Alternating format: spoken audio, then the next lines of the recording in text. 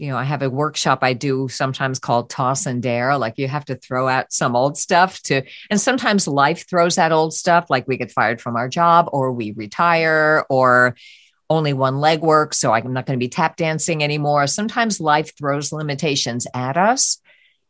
And sometimes we create our own with our own doubts. So know the difference and be willing to try, be willing to fail, and find other people to do it with, because doing it alone is the hardest and loneliest way to do stuff. Retirement. That's what we're all aiming at, right? But exactly what does that mean? It conjures up visions of endless days of golf, drinks with little umbrellas in them on a tropical beach, feet up, reading a book. Is that what it's all about? I don't think so. Life would get pretty dull after a while without anything meaningful to do, don't you think? I'm Jackie Doucette, and I'm on a mission to discover exactly what life is like beyond retirement. Join me while I chat with people who've already done it, who've retired to something rather than from something. Let's find out together exactly what's waiting for us when we say goodbye to that 9 to 5.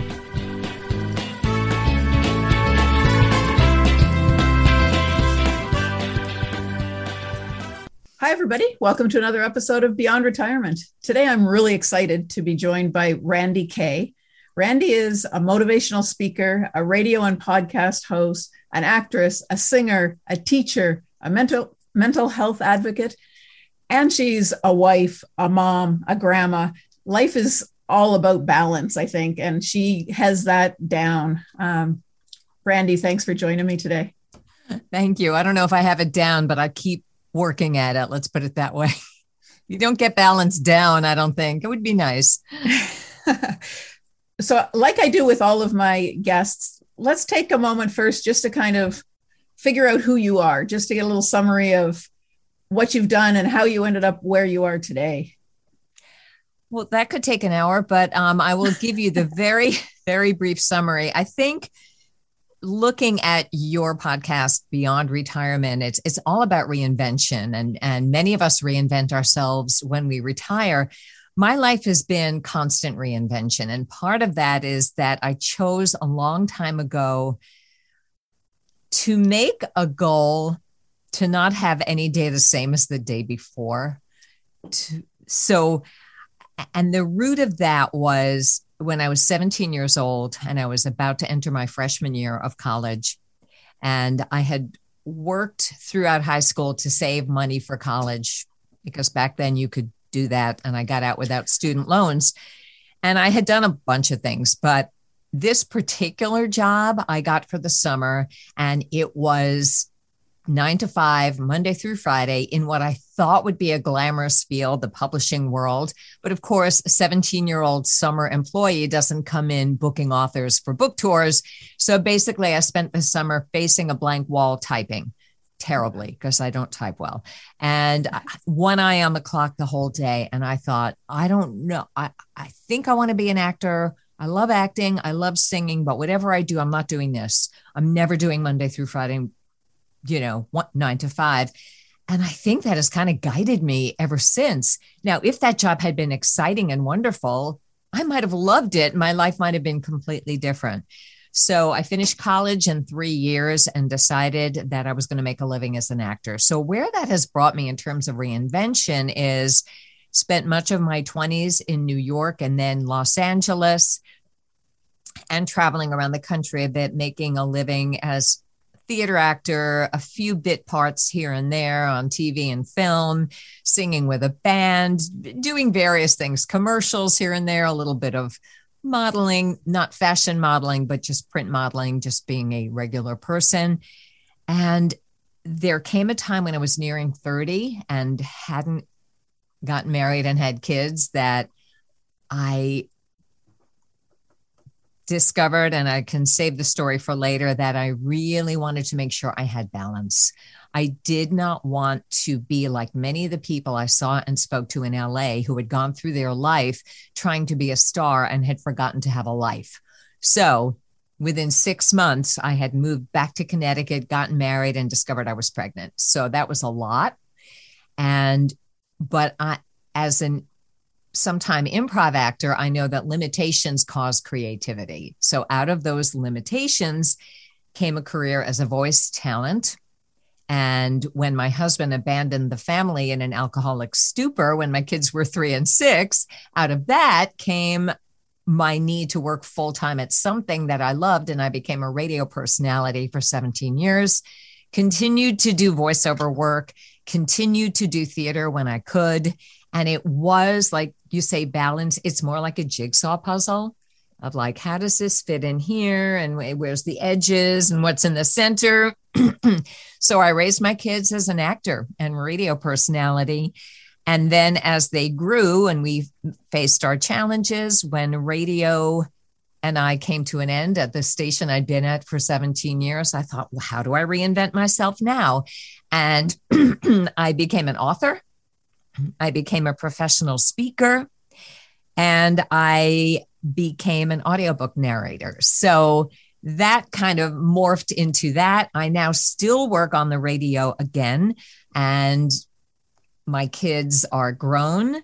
One has a different path than I planned on because of an illness. My other child became a mom 3 times in 2.5 years. So I'm very invested in grandma time with little kids, and I'm remarried. And so my professional life has always been about reinvention.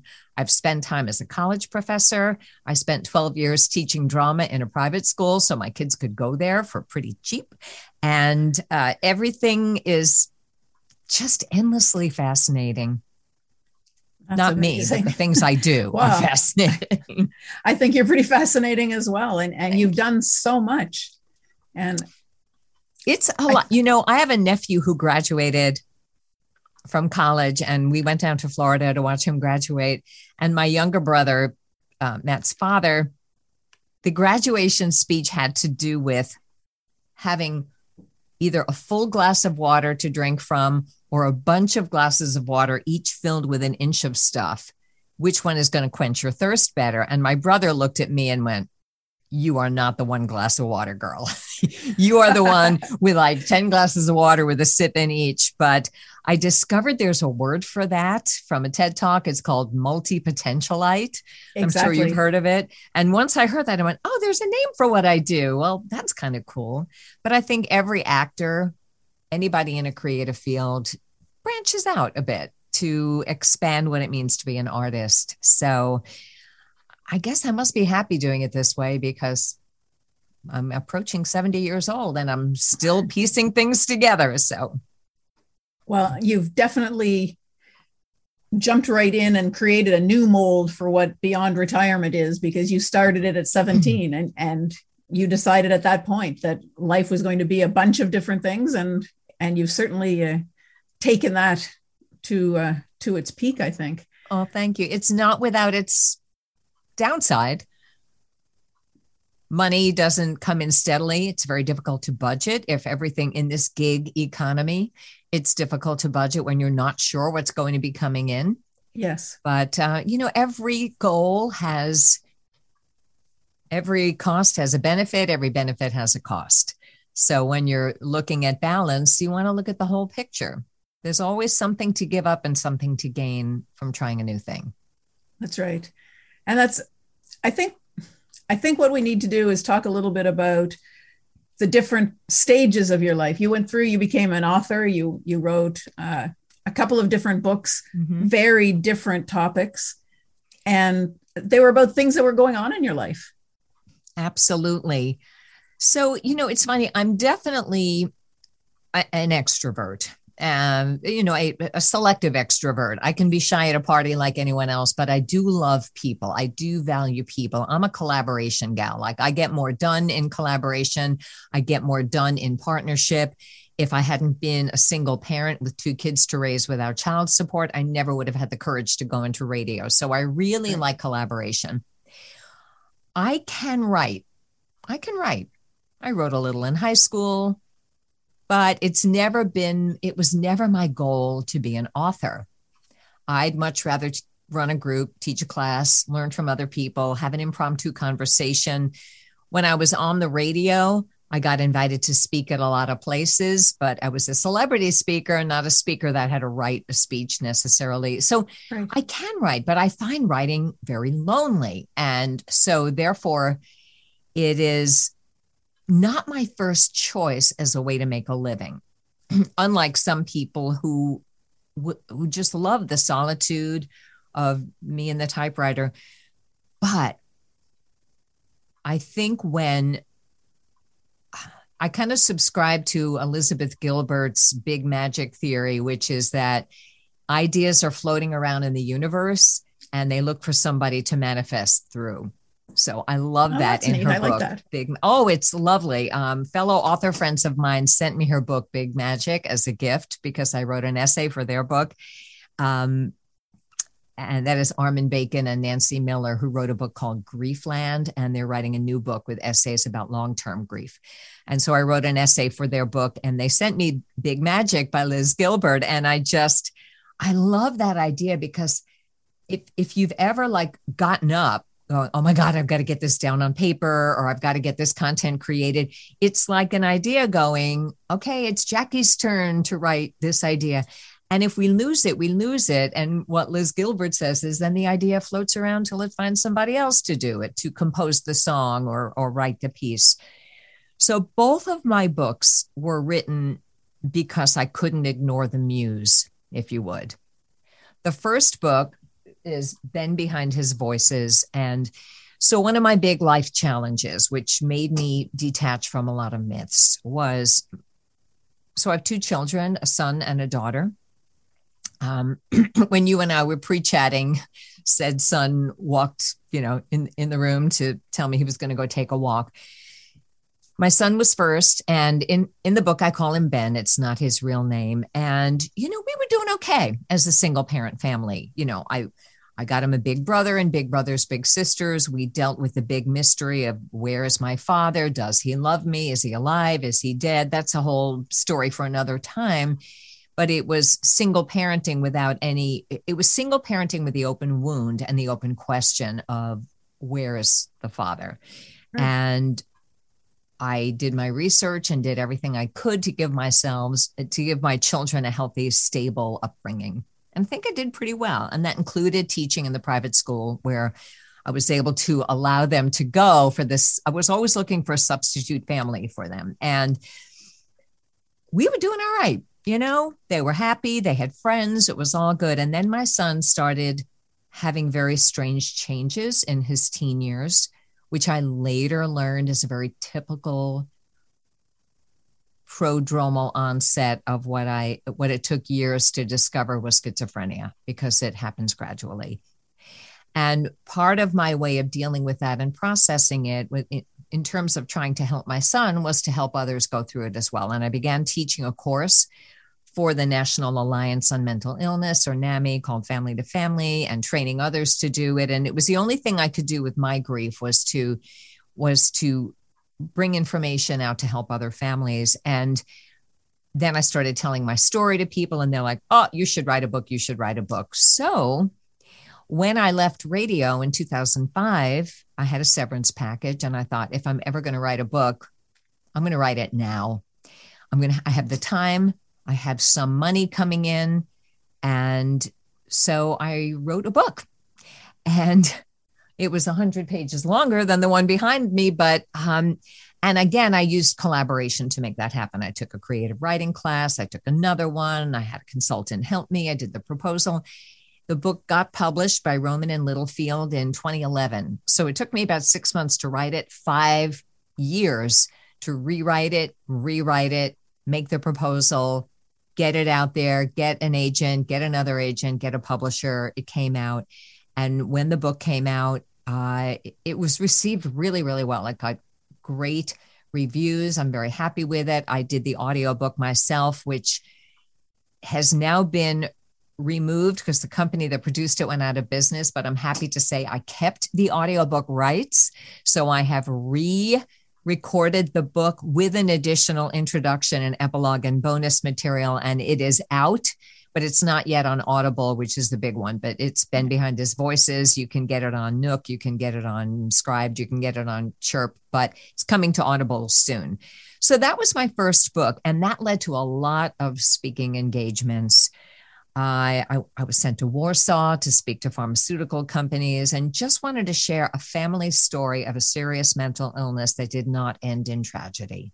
Yeah. I mean, it's always a tragedy when you have the living grief of a child that isn't going to be what you dreamed for him. But it is what it is. One of my 7 core phrases in my second book. And as I began speaking about our experience and various other things, being abandoned by my husband, the day I woke up with my left leg paralyzed, finding out at the age of 67 that my father was not really my biological father, and not being able to ask them about it. You know, we've all had stuff happen to us. We could swap stories back and forth. We all have stories. I don't have any more or any less trauma than anybody else. But, you know, there's been stuff. There's definitely been stuff. And the comment I always get was, how do you stay so positive? You have such a positive energy. And I'm not a joy pusher. I'm not like, you must be happy all the time. Smile, think on the bright side. I never tell people how, let me rephrase that. I do my best not to tell people how to feel. It's always a conscious choice, because we all want to share what works for us. And I began creating programs based on what I tell myself that talks me off the ledge and keeps me in a happier place. How did I get relatively happily through a year in a leg brace until my leg partially healed? How do I deal now with the fact that I can't run anymore at all because the leg was nerve damage? Well, there's a lot of ways to stay positive and stay happy. And it boiled down to 7 core phrases of things that I tell myself when I'm ready to hear them that give me happier moments every day. And happier moments add up to a happier life, but it does not add up to happy all the time. You'll never have any misery. It's just a way to be happier so that you have the energy to reach your goals and love other people more and be kinder. And I wanted to write a book that people could remember when it was about, when it was over, because this is what I heard. Oh, they tell me I should keep a gratitude list, and I did it for 3 days and I just gave up. Or they tell me I have to take yoga and I just don't have the time. And those things are great. I'm not putting them down, but many of us lowly human beings find it hard to keep up with those things. I've yet to learn how to meditate, and yet I can do a mini meditation, and I can take a deep breath and just, like right now, say, this is so cool. I did not expect that I was going to do a podcast with you this morning. And look, here we are. And this is so great. And just the phrase to me, this is good, centers me in the moment. So does be here now. So I wrote Happier Made Simple with 7 core concepts that spell out the word breathe, and 7 core phrases that I give the reader on the first page as a reference, so that we can all say, okay, wait a minute, what can I tell myself right now to make this moment even better, or reframe it? And then there's a few bonus chapters in the end with things like, what do we say to other people, and what action should we take, and the trap of comparing ourselves to other people. There's a few bonus chapters, but that's the bulk of it. And I put stories in there, and I make it lighthearted, and I hope I make it funny, because a lot of the happiness gurus I met were just either overly, like almost scarily joyful, or not funny.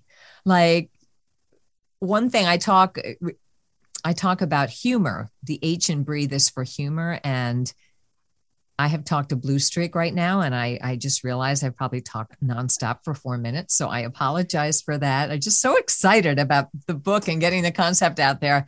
But humor is a big part of happiness and at being happier. And what I learned being a morning radio personality is that the best stories were the stories that were embarrassing or weird or slightly scary, like all these negative things were going to be funny the next day. So why don't I just laugh sooner I'm not talking trauma. I'm just talking annoying teenagers or, a bat in my house or, things like that that could become luggage, but also can become great stories to connect you to other people. So that's how I became a writer, because I kind of had to. And I like that. The idea of just kind of maybe taking a step back and saying, this could be funny, or how could this be funny, instead of, going off the deep end and being upset and stressed about whatever the situation might be. And that's right. It's so much easier if you just take a moment. Yeah, that's huge, Jackie. Just taking a moment. I mean, I have three, they're not toddlers anymore. My grandkids are 3.5 to 6. So, the temper tantrums that can occur. And they're not necessarily temper tantrums. The high feelings that can occur when you're that age, and they don't have logical centers formed. And, having the wrong fork at their place can be major tears. And yep. Or just too many people at the dinner table and it's overwhelming can be major tears. And take a moment is one of my favorite grandparenting techniques. Like, you need a moment, you can leave, come back when you feel ready. We live in this fast-paced world with constant information, social media. I'll just throw that out there. I met a teenager yesterday who was, so delightful. He came to a meeting I was at, and he was the youngest person there. He was the grandson of my friend. And he said, I came because I wanted to hear what people older than myself were thinking, people who didn't grow up with social media, because so many of my friends are depressed and sad. And I think we're lost alone. We're lost alone, staring at screens and playing games with invisible people. And wow, he just inspired me so much, because he was aware of this. Yeah. And trying to do something about it. Like, the world is full of incredible people.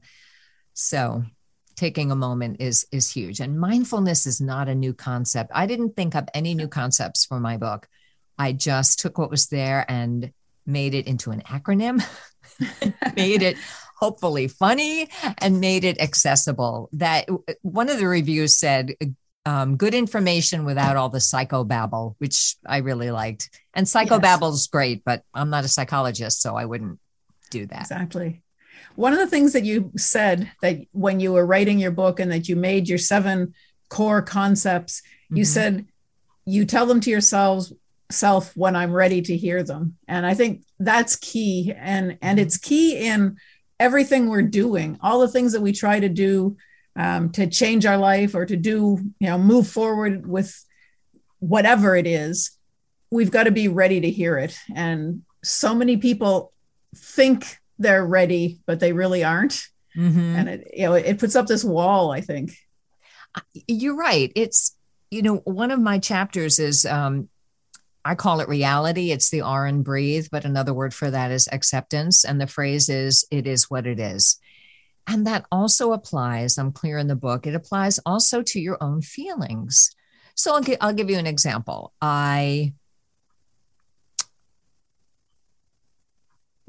It's a big example. So I woke up from a surgery. I've had 4 hip surgeries, and correcting mistakes and blah, blah, blah. Blame doesn't get us anywhere. But I woke up from surgery number 3 to find that my left leg did not move. My knee would not respond. So when they got me out of the bed, I couldn't stand because the knee would just not lock. And the nerve had been damaged during surgery. So that's a shock. That's not as big as other people I know, but one leg not working, that would change your life. Yep. And I could not immediately jump to, my leg doesn't work. It is what it is. Like, I wasn't ready to hear that. No. I needed to cry. I needed to absorb the shock of that realization. But even on that first day, I did have moments when they strapped essentially a Velcro cast on my leg to lock my knee. And I could see that my ankle did work and my hip did work, but my knee, it was the femoral nerve. So just the knee was affected and everything in those areas. And even on that day, I had a moment of gratitude where, thank God, at least my ankle works.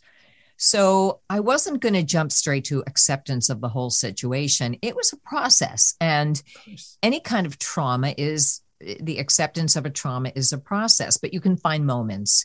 So it took about 6 months. It took about 3 months to know if I was ever going to get it back, because nerves can regenerate, but they just don't know.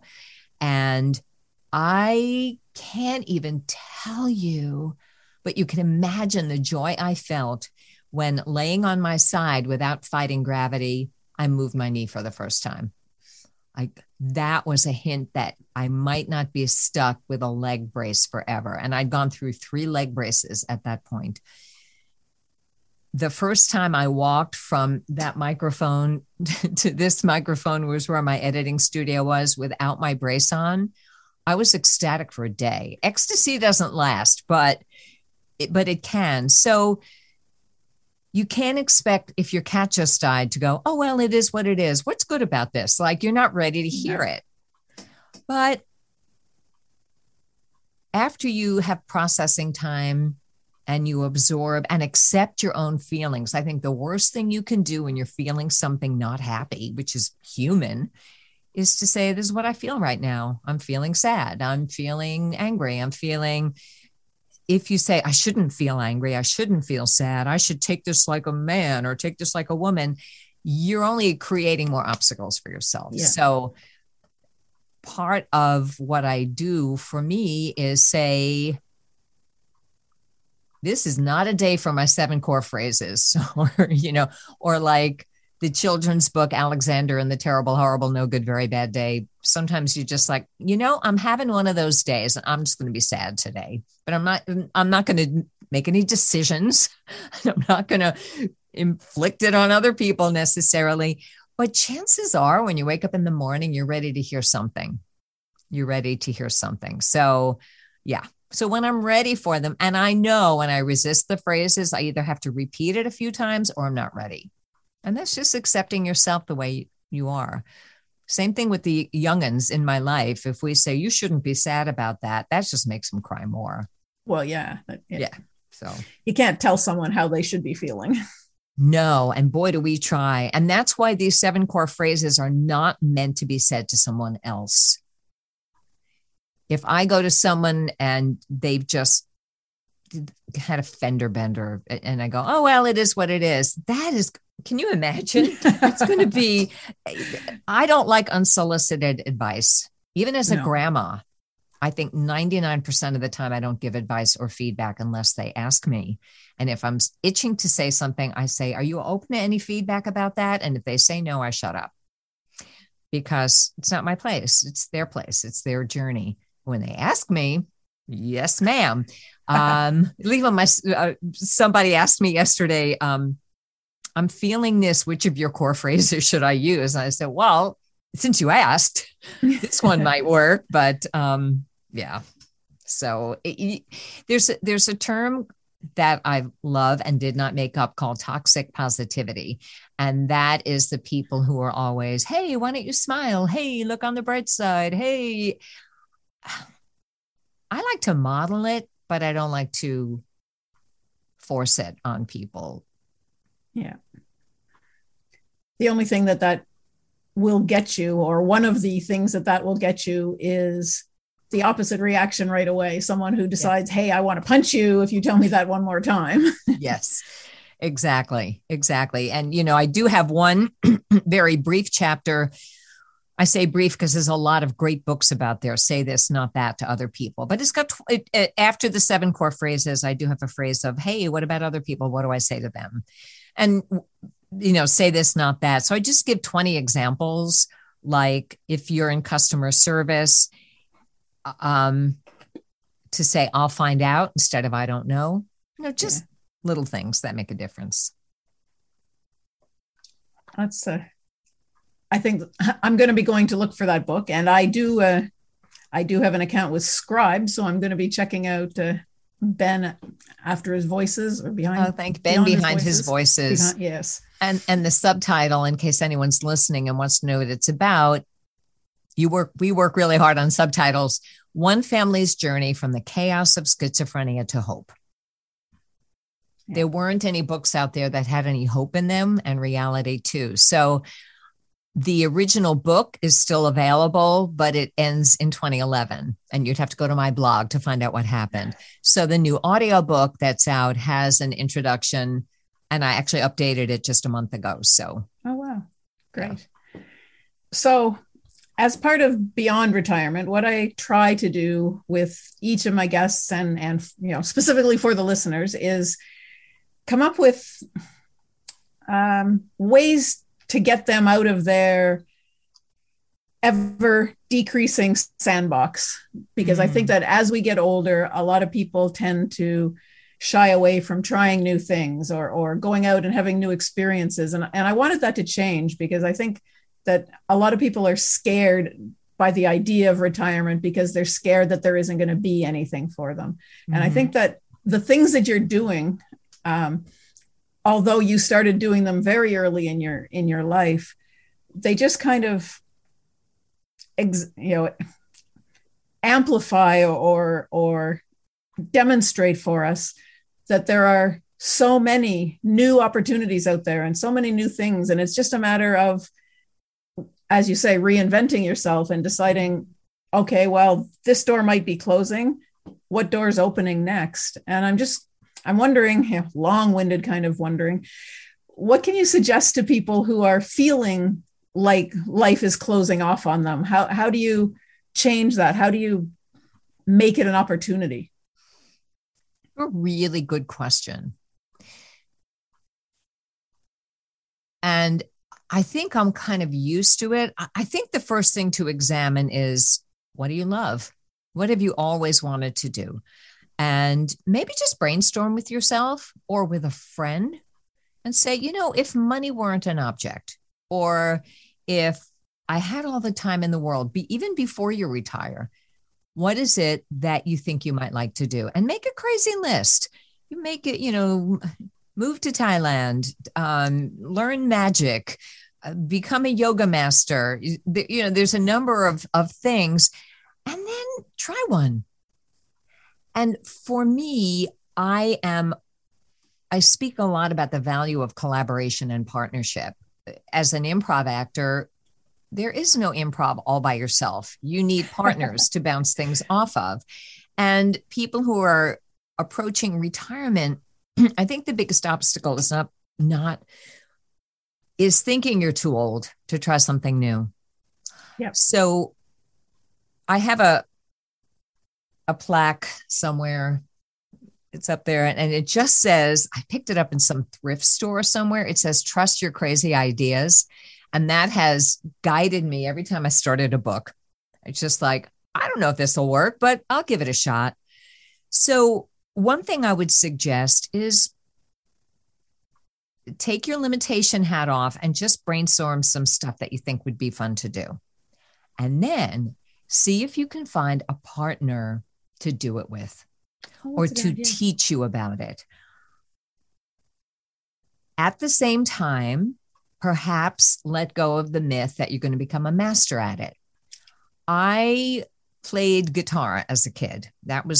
I practiced every night because I wanted to. And then I reached a point where I'm as good as I want to get. And now my skills are rusty. And I play a little bit of piano, what I call guitar piano, because it's chords. When I was in a band, I played keyboards a little bit.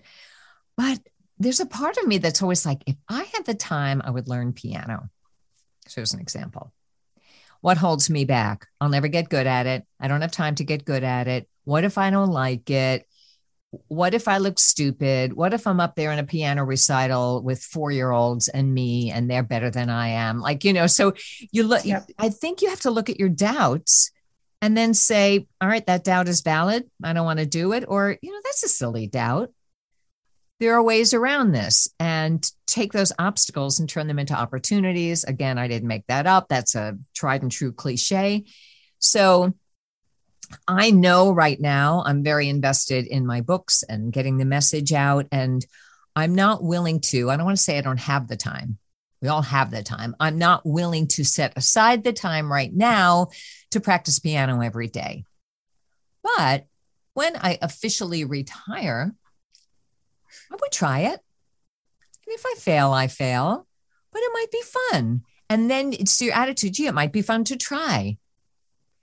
So make a list of crazy ideas. Find out a way that you could try one. Maybe the senior center has a writing class. Maybe continuing ed is one of my favorite things, like in the local high school. Like, look at your local high schools and see if they have a class for that.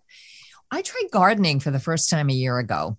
My husband and I were like, let's do a garden. So I went to masterclass.com and took a little class, and it was okay, but I just said, well, we'll try it. So we bought a few raised beds and we grew some stuff.